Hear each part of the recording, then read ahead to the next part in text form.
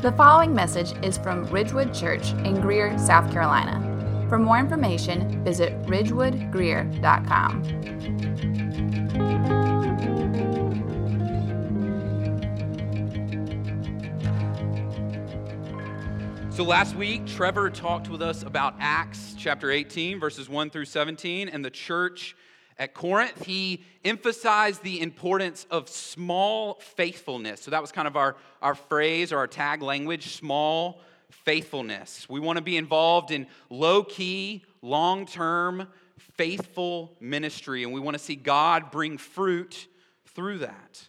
And this week, we're going to hone in on one of those two words. We're going to focus on the word faithful. Is what we are doing in our day-to-day lives actually being done in faith? Or is it being done for some other reason?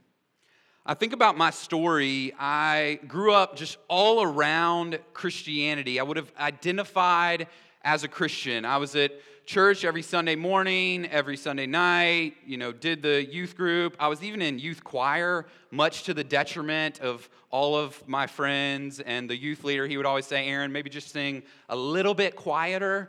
I would always try to sing super bass because I knew I couldn't go anywhere high, and it was just bad and unhelpful. But I was all around Christianity. I looked the part. My parents, my dad was a doctor, my mom was a teacher. I had one sister, so we're just this good-looking family that looks like it's got it all together. I was always present, trying to be kind, trying to be respectful. In school, made good grades, played sports, did all the things. And yet I was all around Christianity. I may have looked the part, but I was totally enslaved to my sin. Totally unbeknownst to me. I was separated from Christ, and I had no earthly idea. I may have looked like a Christian to others. I was engaged. I maybe was able to say a few things that sounded kind of like Christian language, but I was not one. I was not a disciple of Christ. We're going to talk about what it means to be faithful and maybe even what it means to be close to Christianity, but to not be fully submitted to the Lord Jesus. Let's read in Acts chapter 18, starting in verse 18. After this, Paul stayed many days longer and then took leave of the brothers and set sail for Syria, and with him Priscilla and Aquila. At Cenchrea, he had cut his hair, for he was under a vow. And they came to Ephesus, and he left from there, but he himself went into the synagogue and reasoned with the Jews.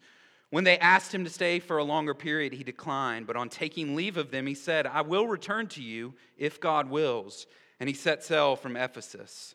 When he had landed at Caesarea, he went up and greeted the church, and then went down to Antioch. After spending some time there, he departed and went from one place to the next through the region of Galatia and Phrygia, strengthening all the disciples. So Paul was in Corinth, a place where he faced great hostility, but he stayed there many days, encouraging people with the good news of Jesus. But then he set sail back home towards Jerusalem and Antioch. There should be, hopefully, a map on the screen. So he's way out on the western part in Corinth, out to the left. He's going to eventually end up in Ephesus, but he's making his way all the way to the right, to Syria, to Jerusalem, to Antioch. Priscilla and Aquila, who Trevor introduced us to last week, have joined him. But before he gets all the way back home, he stops. He first takes a stop in Cenchrea, right on the coast near Corinth. And there he cut his hair because he was under a vow. It seems like this kind of unique language that Luke inserts here. This comes from Numbers chapter 6. He's taken a Nazirite vow to have a season of separation committed to the Lord. And at the end of this season of separation, he would cut his hair. And the reason Paul did this, he's obviously not under the Old Testament law anymore because Christ has come to fulfill it. But this is part of the law of love. If you were with us maybe 6 or 7 weeks ago, Trevor hit on the law of love at the end of Acts chapter 15, the beginning of Acts chapter 16. Paul does this to honor the Jews that he's around. He's become everything to all people to serve them and to care for them. So he takes this Nazirite vow, and then he cuts his hair at the end of it. And so he continues along on his journey. He makes his way. He's starting to make his way across the Aegean Sea, and he lands at Ephesus. And then Paul did as he normally does. This probably seems like you've heard this each and every week if you've been here with us. What does he do when he comes to a new city? He goes to the synagogue, and he goes and reasons about the scriptures. He goes and tries to persuade the Jews to believe in the Lord Jesus. I love this continual emphasis on reason and persuasion not being antithetical to faith in the gospel. And the Jews were clearly intrigued and wanted Paul to stay longer, but for some reason he thought it was necessary to keep moving. And he does caveat for them. He says, if God wills and allows, I will return. It's funny, I joked a few weeks ago when I was up here about Josh always saying, Lord willing. If you text him and you organize a date, Josh and I think I have lunch on the calendar this Thursday, and he'll say, Lord willing, I'll see you at Chick-fil-A at 12 on Thursday. And obviously it's if the Lord wills. If the Lord wills something else will come to be. And we get that from James chapter 4, verses 13 through 15. Come now, you who say, today or tomorrow we will go into such and such a town and spend a year there and trade and make a profit, yet you do not know what tomorrow will bring. What is your life? For you are a mist that appears for a little time and then vanishes. Instead, you ought to say, if the Lord wills, we will live and do this or that. So this isn't necessarily central to our text today, but I love that idea. It's just so central to our lives. If the Lord wills, then the events that we've planned and taken the time to think about will come. But ultimately, God's will be done in our lives. So Paul leaves Ephesus. He lands back on the lower part of Syria in Caesarea. It's at the very bottom right, kind of near where Jerusalem is circled.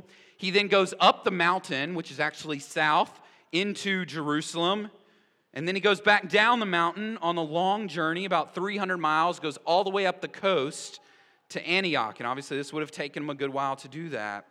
And this is him, again, returning to his home church. I think the last time, or maybe even 2 times ago when I preached, Paul had ended his first missionary journey and returned home to Antioch, which is his home church that sent him out. This is happening again. He's ending his second missionary journey, returning to his home church, and he's about to be sent out on his third missionary journey. This would be like for us, receiving Bryce and Elizabeth Harrison, Hannah Squires. We've sent them off to the eastern part of Canada a couple of years ago. That's them returning home to be encouraged and then going back out to their work. These 2 verses, it's so subtle, it almost seems like nothing happens in verse 22 and verse 23, but it's a major turn in the book of Acts. It's very easy to miss it. The first missionary journey took place in Acts 13 and 14. The second missionary journey takes place in Acts 16, 17, and then it ends right here in chapter 18, verse 22. And Paul, it's not like he was just gone for a week, 3 weeks, a little short-term mission trip. He's gone for 3 years, and now he's returning back home. We don't necessarily know exactly what happens in Antioch, but then he is sent out again. Verse 23, he begins his third missionary journey, and these aren't short trips. It's going to be 4 years. It's going to go through chapter 21, and it's going to take him 4 years total to do it. But Paul does spend some time at Antioch, presumably being encouraged and exhorted and just receiving the love of fellow brothers and sisters. But then he travels, the very end of verse 23, he travels through the regions of Galatia and Phrygia. The exact same language is used in Acts chapter 16. So he's going to start, and he's just going to make about the same path. He makes a slightly different path, kind of stays more inland instead of on the coast, but he's going to travel and go back to encourage the brothers and sisters. The exact language Luke uses here at the end of verse 23 is strengthening all the disciples. And so we're going to talk about in this sermon ways to grow in faithfulness. We're going to focus in on this word faithful. So the first way we can grow in faithfulness that we see from Paul here at the end of verse 23 is be strengthened by others. Paul goes and strengthens these believers, goes and strengthens these young churches, and then strengthen others. Be used by God to strengthen and encourage others in the faith. Trevor and I recorded a podcast on Tuesday, and Jonathan, in his great ways, was able to get it out there immediately on Tuesday, and I've heard from a number of you that it's been helpful. We talked about making community versus taking community, being community makers versus community takers. We want to be men and women who strengthen and reach out to people and encourage brothers and sisters in the faith, but also unbelievers. We want to reach out to those who are around us and bring them in and build community around them and point them towards Christ. And we also need to be strengthened. We need to be humble. We need to be teachable. We need to understand our great need for gospel encouragement. All right, let's go on in verse 24. Now a Jew named Apollos, a native of Alexandria, came to Ephesus. He was an eloquent man, competent in the scriptures. He had been instructed in the way of the Lord, and being fervent in spirit, he spoke and taught accurately the things concerning Jesus, though he knew only the baptism of John. He began to speak boldly in the synagogue, but when Priscilla and Aquila heard him, they took him aside and explained to him the way of God more accurately. And when he wished to cross to Achaia, the brothers encouraged him and wrote to the disciples to welcome him. When he arrived, he greatly helped those who through grace had believed, for he powerfully refuted the Jews in public, showing by the scriptures that Christ was Jesus. So we have this totally separate event.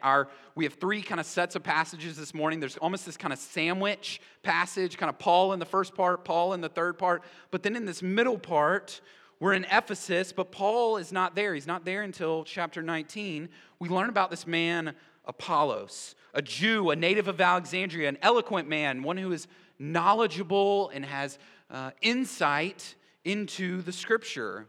But he's a man that has zeal without maybe the greatest of sense. He lacks a certain level of wisdom. He's fervent in the spirit. He knew some of the ways of the Lord. That's what Luke tells us, the author of this passage.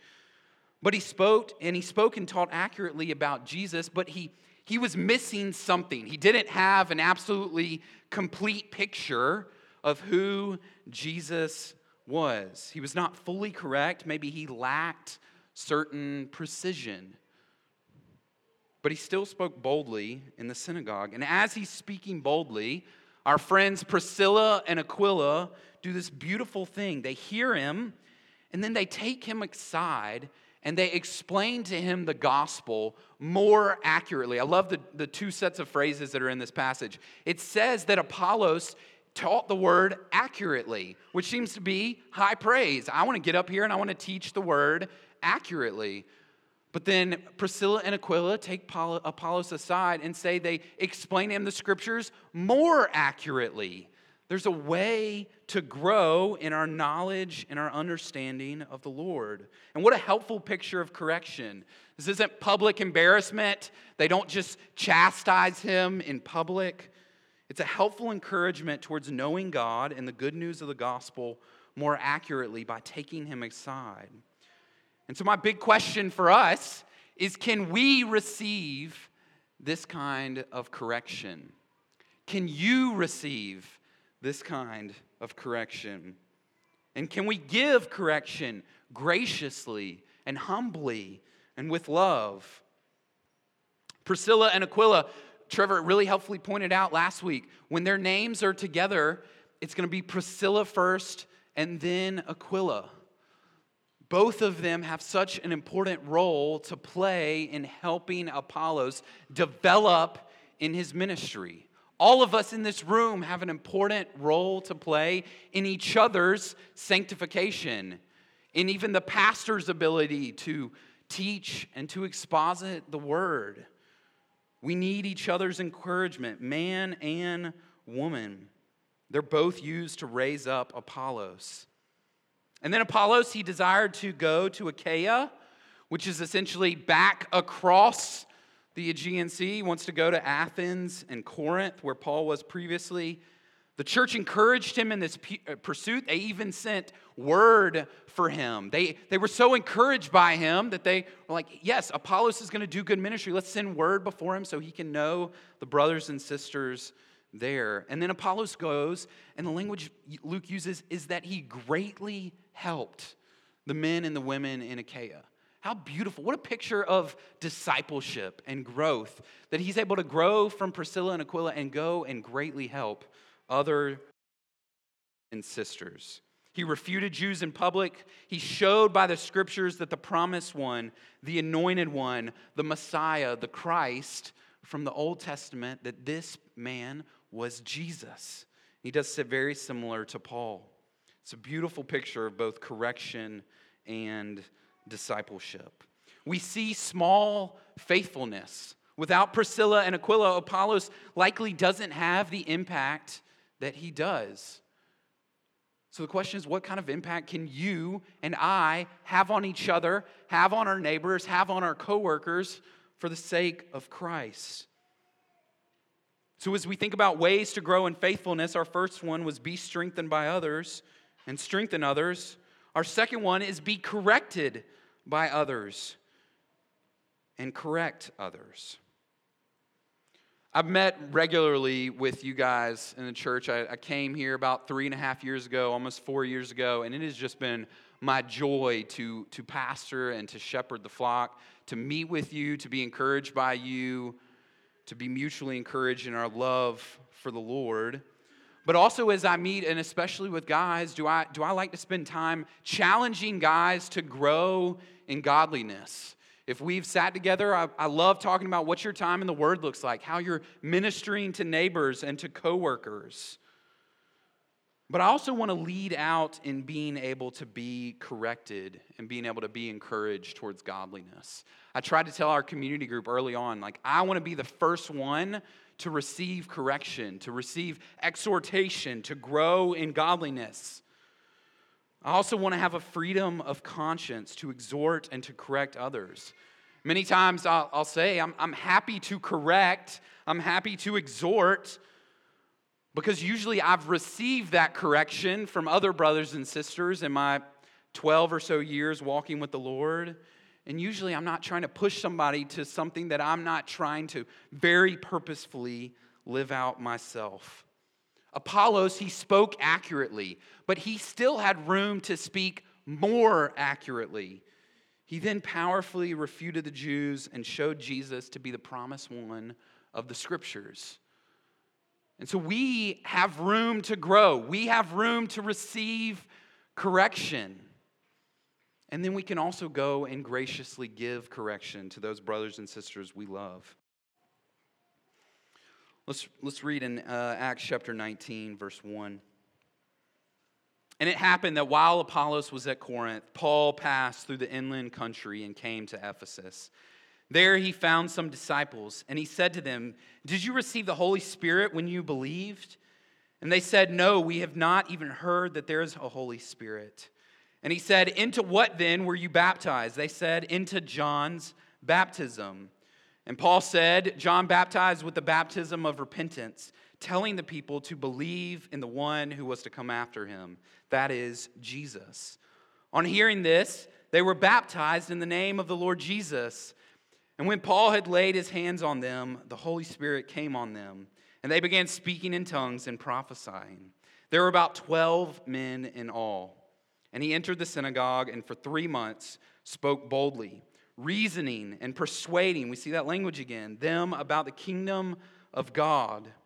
But when some became stubborn and continued in unbelief, speaking evil of the way before the congregation, he withdrew from them and took the disciples with him, reasoning daily in the hall of Tyrannus. This continued for 2 years, so that all the residents of Asia heard the word of the Lord, both Jews and Greeks. I'm not going to lie, when I read those first 7 verses a number of weeks ago, I was thinking, I'm going to get up here and preach this passage that has tongues and prophecy and 2 different baptism and disciples, and what in the world am I going to say? I was kind of thinking of what Jim did a few weeks ago. If you were here, Jim just got up here. The Holy Spirit was in his passage and just said, we think the Holy Spirit continues today. I'm going to say something a little controversial, that the Holy Spirit's gifts probably still continue. And then he just left it there, and he just ended, and he just kept moving. And I was like, maybe that's what I'm going to need to get up here and do, is just read the Scripture and let the Lord work. But by God's grace and by the Holy Spirit, I've read a lot over the last couple of weeks and tried to invest time in prayer to seek to understand what the Lord is saying in these verses. We see at the beginning, Apollos has left Ephesus for Corinth. And now Paul has made his way from Antioch. We should be able to throw that map up again. Yeah, so Paul, now his third missionary journey has begun. It began way out in Antioch in the far right hand side of the map. And he has started to make his way west. And he eventually lands in Ephesus. And he finds 12 disciples. Disciples is the only word we get there. And so the big question is, who are these guys disciples of? We learn later that there's 12 of them. Who are these guys disciples of? Are they disciples of Jesus? Are they disciples of John? Because it talks about that they were baptized with John's baptism. Many people argue different ways. I read commentators all over the place. Some were Jesus, some were John. And I'm going to argue almost that they're not really fully either. They're not really fully either disciples.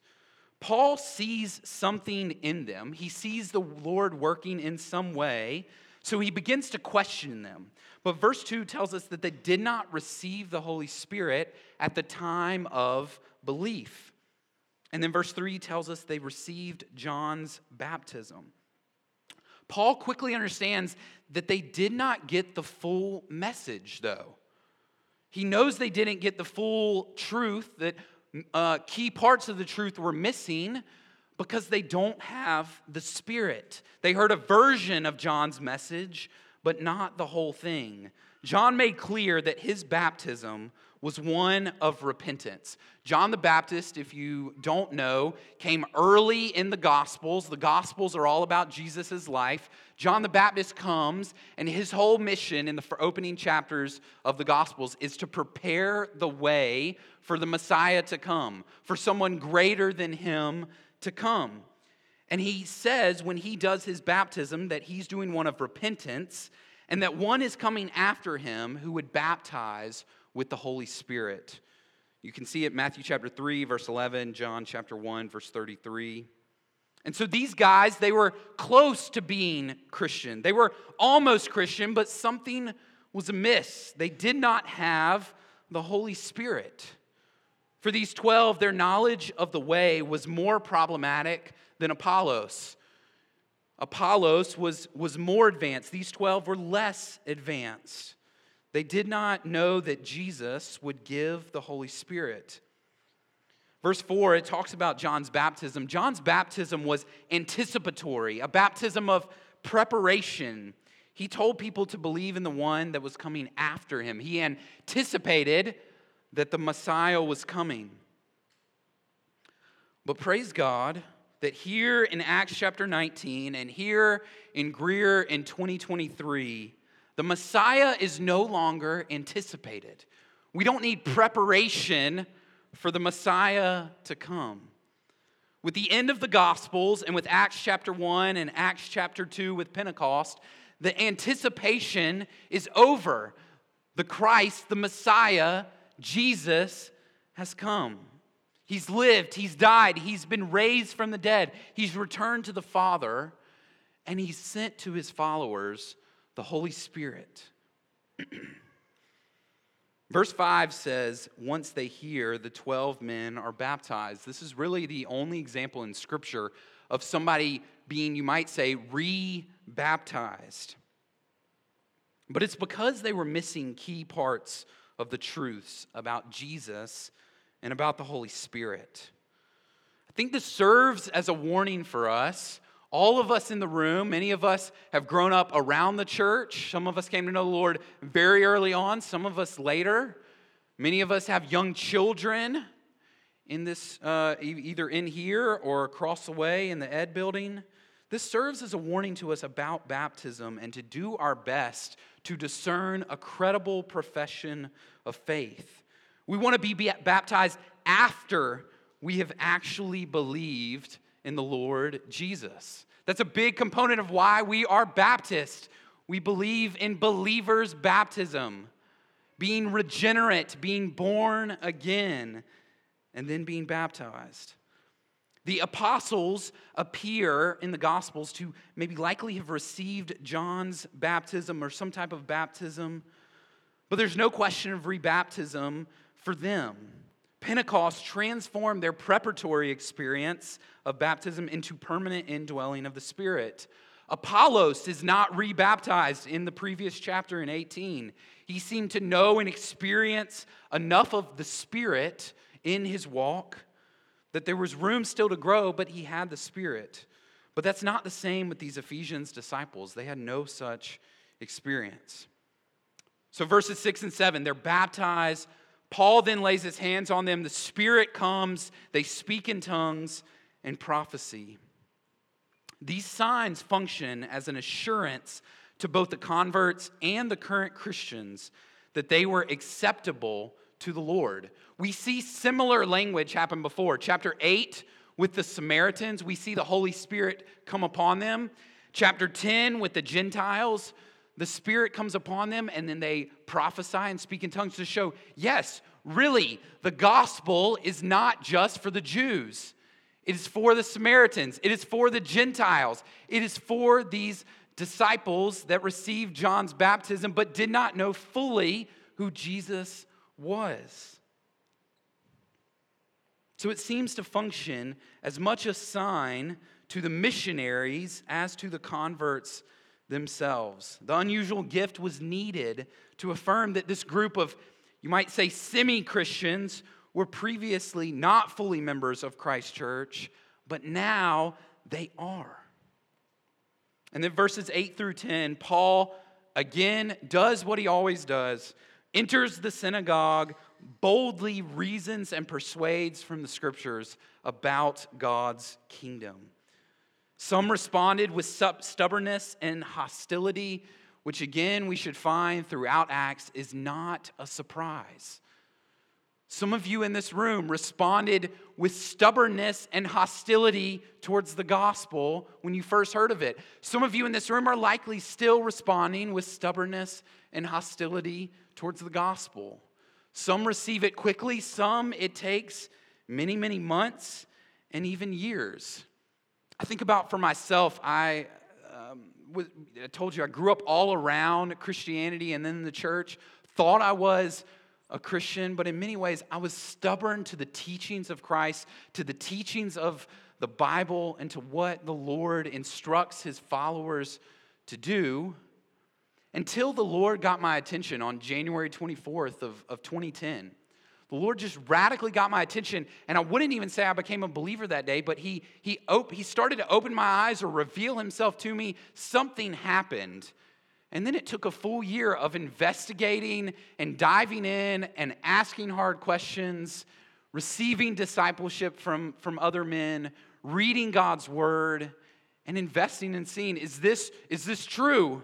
I needed to be persuaded with, I needed to be reasoned with from the scriptures. And it took me a full year to turn to the Lord Jesus. So then I was baptized January 30th of 2011, a whole year later. And some of you are still in that state wrestling with, do I believe in the Lord Jesus? Do I want to give my life to him? Paul sees this stubbornness and sees this hostility. He withdrew with these disciples and went to this kind of new public hall that they would gather in essentially every day of the week, the Hall of Tyrannus, and he encourages the saints and shares more and more about who Jesus is. And then Luke tells us something astounding, that all the residents of Asia heard in the 2 years this happened. Now, we've got to assume that this is likely hyperbole. How would you ever know if literally every single person had heard? But this is beautiful, a beautiful picture of the widespread dissemination of the gospel. So if you are a Christian in the room, I would pray that this passage, these few verses would challenge you. No, none of us are gifted like Paul. And yet all of us are called and commanded to make disciples, to evangelize, and to share. And I know many of us in this room have a difficulty with spontaneous evangelism. Maybe we had terrible experiences growing up as a child or in young adulthood, going door to door or whatever it looks like. I'm not saying it has to look like that. We wholeheartedly believe in relational evangelism and evangelizing to neighbors and coworkers and whoever. But I pray that you would share the good news of the gospel. And my question to you is, when is the last time you shared the good news of the gospel? When was the last time you just talked to somebody about what they believe, about what you believe, about what the scriptures say about who Jesus is? I would encourage you to begin praying and asking the Lord for opportunities, to even begin praying and asking for a person to speak to. As we think about the 12 men who became actual disciples, my question then turns to for all of us in this room, whether you consider yourself a Christian or not, are you close to being a Christian? Are you almost Christian? Or is your life fully, and I do mean fully, submitted to Jesus? Are you daily following the Lord Jesus, or are you just giving lip service? So our third way to grow in faithfulness, our first one, be strengthened by others, strengthen others. Second one, be corrected by others, correct others. Third, be assessed by others. Assess yourself. This might be on the screen, I don't know. We'll see. Be assessed by others. Assess yourself honestly. Have you ever invited feedback into your life? Have you ever taken the time to see brothers and sisters around you, older brothers, older sisters, more mature brothers and sisters around you? And have you taken the time to maybe ask questions like, do you think I'm living in a godly manner? Do you think I'm doing my part in evangelism, discipleship, loving the body, loving neighbors, coworkers, those outside the church? How am I doing parenting? How do I seem to be doing as a husband or as a wife? How are we doing with hospitality?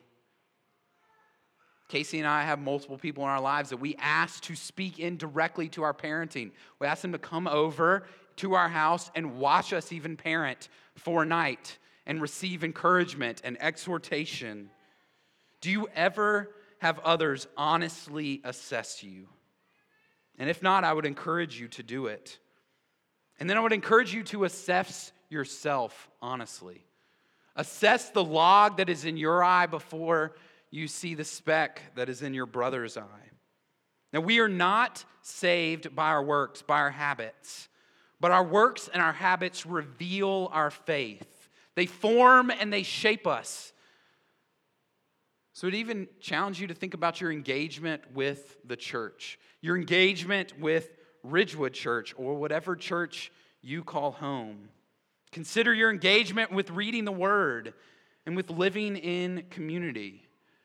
And I'm not arguing for a type of legalism, but you will be known by your fruit. And it's pretty easy to see, at least from my seat on the bus, those people who are engaged and at service, 45 of the 52 Sundays we have, that person's experience of walking with the Lord is oftentimes different than the person who's here 25 times or 15 times or who's at community groups sparingly or who invites brothers and sisters over. And obviously all of us have different jobs and different responsibilities. But I would encourage you to assess yourself honestly. What do your habits look like? What is your engagement with God and His Word? I think it's reasonable to bet that some of us in here are close to Christianity, but not fully submitted to Christ.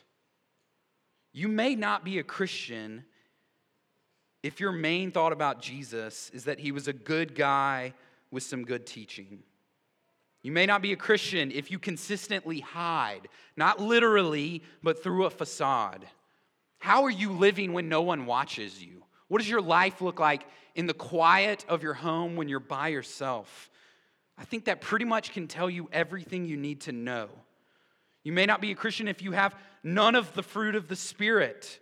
You may not be a Christian if you care about money, prestige, the way you look, the way you are perceived more than knowing and walking closely with King Jesus. Think about Philippians chapter 2, verses 12 and 13, two of the most challenging verses for me in all of Scripture. Therefore, my beloved, as you have always obeyed, so now, not only as in my presence, but much more in my absence, work out your salvation with fear and trembling. For it is God who works in you both to will and to work for his good pleasure.